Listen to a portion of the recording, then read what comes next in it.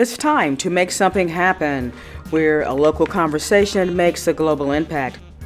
Executive producer, Altogether Marketing LLC. Producer, Audrey M. Wiggins. This is a Mason Wiggins Media Group production. Our topic for today is the Project 400, Our Lived Experience. It's actually a conference that kicks off a year-long worth of activities, starting with Cleveland State University. And our guests today are Dr. Ronnie Dunn and Dr. Thomas Bynum. The conference will frame the historical and contemporary effects of slavery and institutional and structural racism in the perpetuation of racial disparities and inequities found among the African American population today. And we'll hear from Dr. Dunn and Dr. Bynum on the other side of this message. Altogether Domains, your IT and website partner. One of the most fundamental parts of doing business on the web is keeping your customers' information safe. Fear of hacking and other security breaches still makes a lot of people jittery about disclosing their credit card numbers and other private information online, like their home address and telephone number. And if they suspect that it could be compromised when they make a transaction on your site, they're going to take their business elsewhere. That's why you need an SSL certificate for your website. Visit altogetherdomains.com. Hello, I'm Audrey, and it's time to make something happen. Thank you for tuning in to our show today. We have some awesome guests from Cleveland State University. We will be interviewing Dr. Ronnie Dunn. He's the Interim Chief Diversity and Inclusion Officer and also the Associate Professor of Urban Studies. And we also have Thomas Bynum. He's the Director of Black Studies Program and Associate Professor of History. So thanks, Dr. Bynum and Dr. Dunn for being here today. Thank you for having us. Yes, absolutely. So the topic of our show today is Project 400, Our Lived Experience. So it's a major conference coming up this weekend. It's kicking off a year-long project of events and observations. And so Cleveland State University and multiple community partners will inaugurate a year-long observation of the arrival of the first Africans brought to the British colonies in North America in 1619. Project 400, Our Lived Experience, will present a series of events that examine slavery's foundational significance to the historic and contemporary challenges faced by African Americans, acknowledging the obstacles that have been overcome while highlighting those that still remain. So we had a lot of spirited conversation off camera. Let's try to capture some of that in our interview today. Yeah, so just to start off, giving us some little background, Dr. Dunn, on Project 400, Our Lived Experience. Sure. Well, this conference, this idea of commemorating or observing this historic moment, actually, it stemmed from a conversation that Thomas and I had when I initially came to the role of Chief Diversity Officer last July of 2018. Okay, very forward thinking. It struck me. I mean, I'm a student of history as well. While I'm an urban sociologist, I also am somewhat of, not like Thomas, a pure historian, but a student of history. So I was always cognizant of the fact that this is the 400-year anniversary. Okay. We were coming up upon it. So not having heard anything being discussed about plans at the city level or anywhere in the greater Cleveland area to observe and commemorate this historic moment, I contacted Thomas and Prester Pickett over in the African American Cultural Center, and we had a discussion about the need to do something. So that's where this emanated originally. There was still a little time passed before we actually convened a planning committee and started planning in earnest to make sure that this moment in history did not go unobserved. Absolutely, and actually it's garnered national attention, hasn't it? Yes, absolutely, it has. The New York Times has I think theirs is entitled Project 1619. Yes. And so they have, at a national level, raised this issue to the attention of the country. Absolutely, yes. And Dr. Bynum, tell us how your role in the project is going on. So I keep calling it a project, but yeah. conference and events. So as Ronnie mentioned, he did come and talk to Preston and I about creating a commemoration of the 400 years of black people in this country. So initially there was conversation about creating an event that would commemorate the 400 years. And I'm glad Ronnie did take this initiative and move forward with it because thinking about 400 years of black people in this country, I mean, there's a lot of history here, a lot of history. But as we point out, those first Africans arrived in 1619. They arrived as African, taken as slaves from Angola, brought here to Jamestown, Virginia, what they call Point Comfort was the area which is now Hampton, that area of Virginia. But those first Africans that arrived, because Virginia did not have a legal institution of slavery, it is believed that those Africans were treated as indentured servants. That was the predominant labor system that existed in Virginia at the time. Indentured servants mostly were white men and women between the age of 15 and 25 who sold their labor in return for their voyage to the New World. Those Africans benefited to some extent from this system of indentured servitude. I mentioned that Anthony Johnson was able to acquire 250 acres of land for being head of the household, each dependent. Wow. That you were given 50 acres of land. And then he had also, Johnson had acquired a white servant and a slave. But he would go on and his descendants to create a farm called Angola. And that was out of Virginia, but in some part of Maryland where they created that farm. But Johnson's descendants would eventually disappear from the census records because they used the census records to track those early Africans. It is believed by 1640, when John Punch becomes the first legal slave in the colony, that slavery had taken root and that this concept of black freedom was slowly disappearing, and that the Africans that were brought into the colony now were treated as slaves. Wow. And Dr. Dunn, fast forwarding, we'll still get some more in between here of how blacks, Negroes, African Americans were treated in this country. Just give us, some background on that as it culminates with Project 400. Sure. Well, it's very important when we look at the current state of black America that we look at it in the full social historical context. In order to understand how some of the conditions that exist in the black community today came about, we need to understand that history of racial oppression, where African Americans were actually property.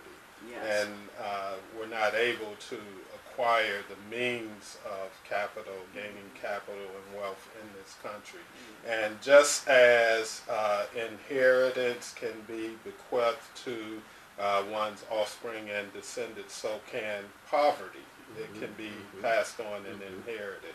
So once again, when we look at the conditions in what we now might refer to as the ghetto, how did that come about? Well, through government actions, policies, and practices, both formal and informal, de jure laws on the books that specified that blacks could not attend schools with whites. That legally segregated our schools, and informal practices of racial violence that segregated blacks and the least, the poorest quality housing in the city, or for example, those type of factors. And this current generation needs to understand that history so that we don't misinterpret and continue this narrative that these people are somehow deficient, thus the conditions that they live in.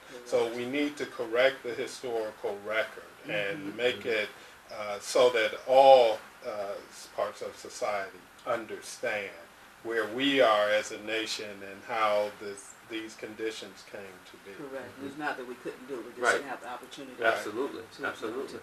Absolutely. And as Ronnie pointed out, looking at black communities, black communities were redlined. And so black communities were considered undesirable. And so when you look at it from the house, absolutely. But if you look at it from the housing standpoint, if they're not giving values to those communities, then the housing values will be depressed. Because, you know, think about if you're looking at a place like Glenville, which is definitely changing, gentrification is happening in the area.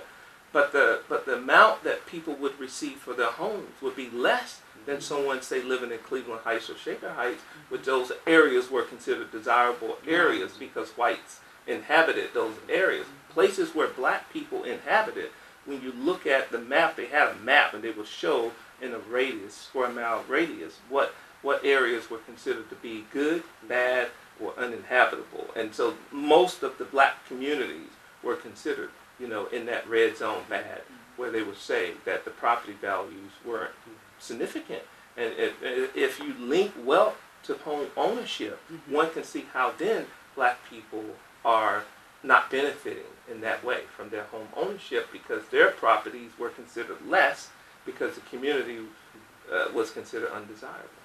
And actually, to Thomas' point, the concept of redlining, banks and mortgage loan institutions would literally draw a red line on the map around communities where the African American community, and would not make loans within those boundaries. So if the housing conditions are already of poor quality, and then this took place during the Great Black Migration, so you have large numbers, hundreds of thousands of blacks leaving the Jim Crow South, leaving behind the racial violence and lynching and oppression, and coming to the North seeking economic as well as better social opportunities, and then to find themselves segregated and confined to these particular black areas,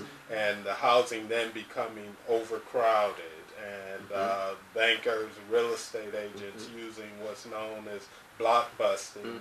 When a black family would move in, they would then go to the white families in the neighborhood and say, look, there's a black family down the street, you better sell now before your property value decreases. So they would get them to sell at a low price and then sell it at an exorbitantly high price to African Americans. And I personally can speak to that. My family, I'm a native Clevelander, and we were the third black family to move on my street over on Gay Avenue in the Mount Pleasant neighborhood in 1964. I was 3 years old, and we were the third, and that's a mile-long span, that street that we moved on, and we were the third black family. And by the time I was in the third grade, the neighborhood had transitioned so rapidly. I can look at my grade school class pictures and see the transition. When I started kindergarten, my kindergarten class was probably 60 to 70% white. And by third grade, it's all black. I think there was one, when I graduated 6th grade, I think there was still one white student in that school. It's similar to my neighborhood too, over at Lee Harvard on Tarkington Avenue, and that one family, you know, stayed there. They were our next door neighbors. So people don't, you know, they don't believe this is real. You know, we talk about it. Like sometimes, you know, we have these experiences and they sound trivial, but it's real, and it has a real effect. You know, like you say, on the economics of the community and the opportunities that are available. And so at the conference, I know there's going to be like 2 days, 1.5 days of discussion, and you talk about to mobilize people so we can create a real movement. So tell us a little bit about, you know, what are the topics basically for these panels? Well, the panel sessions will be in 4 primary tracks, those being criminal justice, education, health and health disparities, and economics. So within that, some of the panels, the topics that will be discussed are police brutality, racial profiling, which is my area of expertise, in the education, school segregation.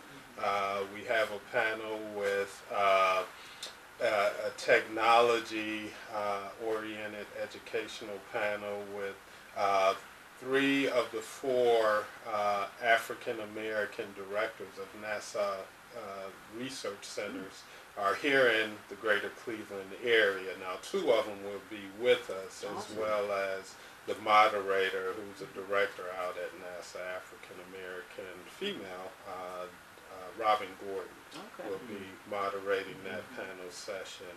And so that's an example of some of the topics. Okay, and Dr. Bynum, who are those panelists?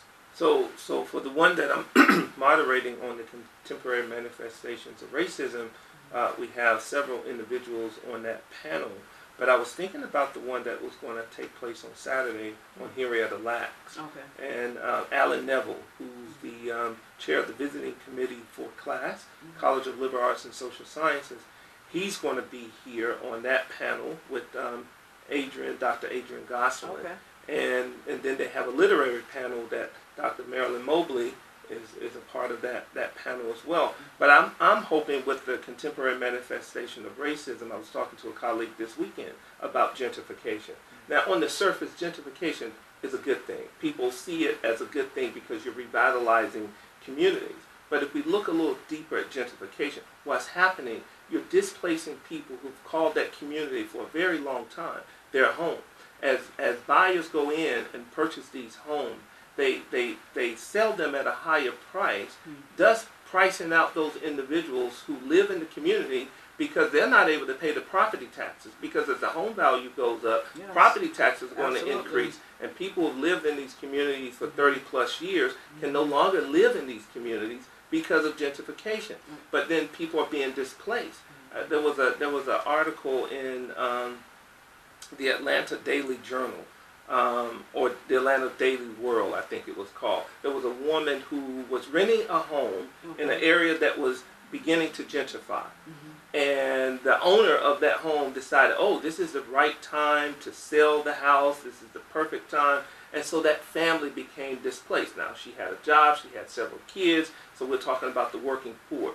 Right. But she became displaced, and then she ended up in the shelter. Wow. Because gentrification is moving people out of rental properties in communities. As people go in and build homes, they don't want rental properties. Correct. They want home owners in those homes that are not renting. And so families are being displaced. So we're hoping that we can address some of the issues with gentrification, because we told it as, extol it as a good thing. But it's not always a good thing when families are being displaced and people are being removed from communities that they've called their home for a very long time. Absolutely. Because I look at some of the apartments, or actually they call them condos, and the townhomes and homes that are being built, even from here, say on up close to University Circle. Right. And some of those townhomes I looked at, they're going for $400,000, 71st and Euclid. Yeah. Now, you're talking about, is that gentrification? Because people in the community obviously couldn't live there. Right. That's I couldn't live there. They're supposed to create mixed housing. I'm trying to move back, they're supposed into to Cleveland create as well. Yeah, that's supposed to create mixed housing, right? Affordable housing for people who've lived in the community for a very long time, but that's not happening. These people are being displaced. And we're also going to have a great keynote speaker, Dr. Dunn. Yes. We are fortunate to have with us Dr. Henry Louis Gates, renowned historian, particularly of African American history at Harvard University. Dr. Gates will be here actually for the Anisfield Wolf Book Awards, which this is Cleveland Book Week, and we were fortunate to be able to obtain Dr. Gates as our keynote. He will be discussing his new book, Stony the Road, Reconstruction, White Supremacy, and the Rise of Jim Crow. And the Rise of Jim Crow. Will he have his books where almost like a book signing, or people be able to purchase books? Well, they will be able to purchase books. His time with us is very tight, so I don't know to what extent he will be available to sign books. But once again, we were very fortunate, and we definitely appreciate his graciousness. Absolutely, yes. People looking forward to being with us. Yes. Yeah, absolutely. So that's exciting. And just want to get back again. So this is not just this weekend. This is a whole year long of events and the different communities involved. Just want to kind of enlighten us about that. Yes, as we said, this is the kickoff of a year-long observation of the 400-year anniversary of the arrival of, the first Africans brought to what is now the United States. And it's meant to be not only reflective on that 400-year history, but also catalytic in nature, in that we see this as the advent of sustained efforts to eradicate the present manifestations of racism, structural, institutional racism, that are still impacting our country and our society. Yeah, so you talked about Jim Crow earlier, and bringing that up till today, having the different experiences we still have. When I experienced something over the weekend, it's like just brought up all that old feeling, old emotion of being discriminated against. Because people, as I said earlier, people tend to think that racism is an individual act of discrimination, and that it's an individual act of violence, and we've confined it to that. And so a lot of our students have that understanding of racism, but racism is systemic. It's embedded in policies. It's embedded in practices. It's institutionalized, and they need to understand it's institutionalized, because if it wasn't institutionalized, then black people would have been able to forge ahead much faster and to move out in a society that was fully inclusive. But there are policies in place, there are practices in place to keep black people on the fringes of society.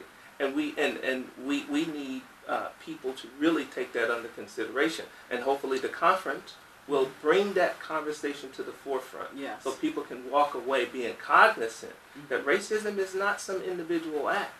That it's more than just the individual act. And we see it in today's society. We see it with the cultural wars that are happening. We see it with people saying we need to get rid of the Confederate monument. Why are they useful today? Why are they still a part of society? Why are they a part of public property? Right, in the South, we're fighting that battle. When I was at Middle Tennessee State, there's a building on that campus named after Nathan Bedford Forrest. Nathan Bedford Forrest was the grand wizard of the KKK. Wow. Nathan Bedford Forrest was a man, after black soldiers surrendered at Fort Pillow, right before you get to Memphis, they were slaughtered. And so here's a person that you're celebrating. Yes, absolutely.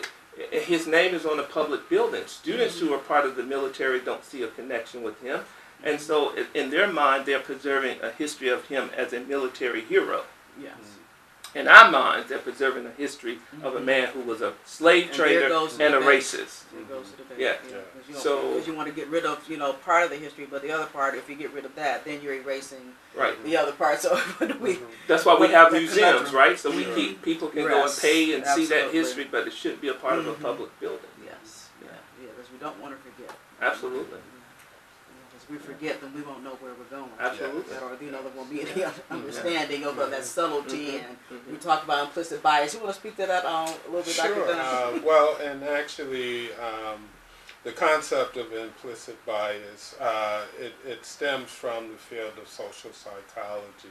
And as I'm sure you're aware, but many of us aren't, and we're beginning to have discussions around that, and that in the spring we had Dr. Jennifer Eberhardt as our keynote speaker at our Diversity Awards luncheon. And Dr. Eberhardt is a social psychologist from Stanford. She's a MacArthur Genius Award fellow, and her research looks at implicit bias, and she actually had just released her book, Bias, the way that our hidden prejudice impacts our day-to-day actions or decisions that we make. And implicit bias is this concept that we all are impacted by and all have, that indicates that despite our consciously held values or beliefs,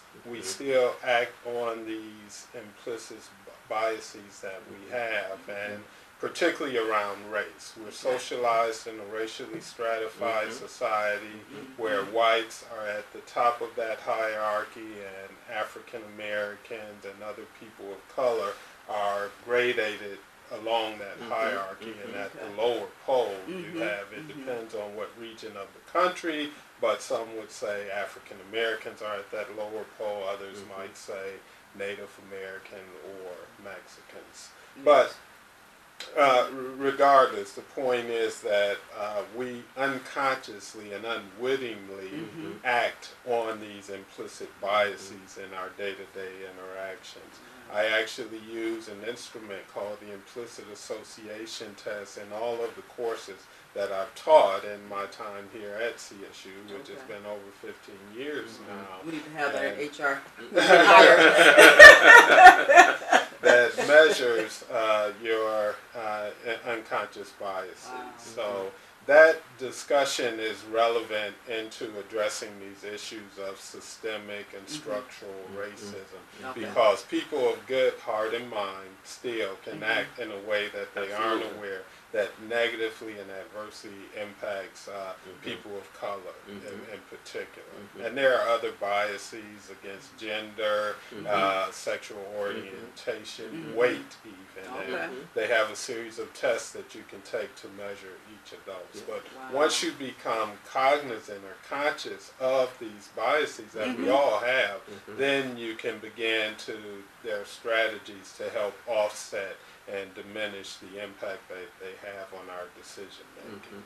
So that is relevant in this discussion of race and racism. Absolutely. And that if we're going to ever truly advance all citizens, everyone needs to take a look at their own selves and the way that they are impacted by it. So we start pointing that finger, right? It's Right. those three pointing right back at us. Absolutely. Yeah, well, awesome. This has been an awesome conversation with the two of you here today. It was really, thank you for giving me your time and help promote the event and the university as well through this conversation. So, is there anything else that you want to cover? So we talked about some of the timeline, the history, background, overall objectives that we want to talk about, as we close out. Well, just let people know they can go to our website, project400.csuohio.edu, and find information on upcoming activities. We'll have a calendar of events. As we said, this is a year-long observation, and that calendar will continually be evolving. There'll be activities, events that people can engage in, not only here on campus, but throughout the broader community. And we do have other community partners involved with us. Case Western Reserve, several of our panelists are from Oberlin. I've had conversations with the Chief Diversity Officer at Kent State about also potentially engaging with us throughout the year. So once again, collaborating with our partner higher education institutions as well as other community organizations to continue this important dialogue. And I also like to add that the Black Studies program will be celebrating 50 years. We're going to have a 50th year celebration October the 12th, 5:30 in the Student Center Ballroom. Our keynote speaker will be Melba Boyd from Wayne State University. And so we're inviting everyone to come out. You can RSVP on our website, the Black Studies website. And if you go, and I often tell people, if you go to the link A to Z and just click on B, click on Black Studies, it'll take you right there to the website. So this is on the CSUOhio.edu website. Go to A to Z and click on B. It'll take you right there to Black Studies. Yes. And I'll get some information out, about that as well, through my networks. Yeah, that'll be great. Post everything as well. Okay, well again, thanks again. I really appreciate your time. This has been amazing. Yes, thank you. And you go out and you make something awesome happen in your community. To showcase on MakeSomethingHappen.tv or appear on any of our web shows, email studio@mwmg.tv. That's studio@mwmg.tv.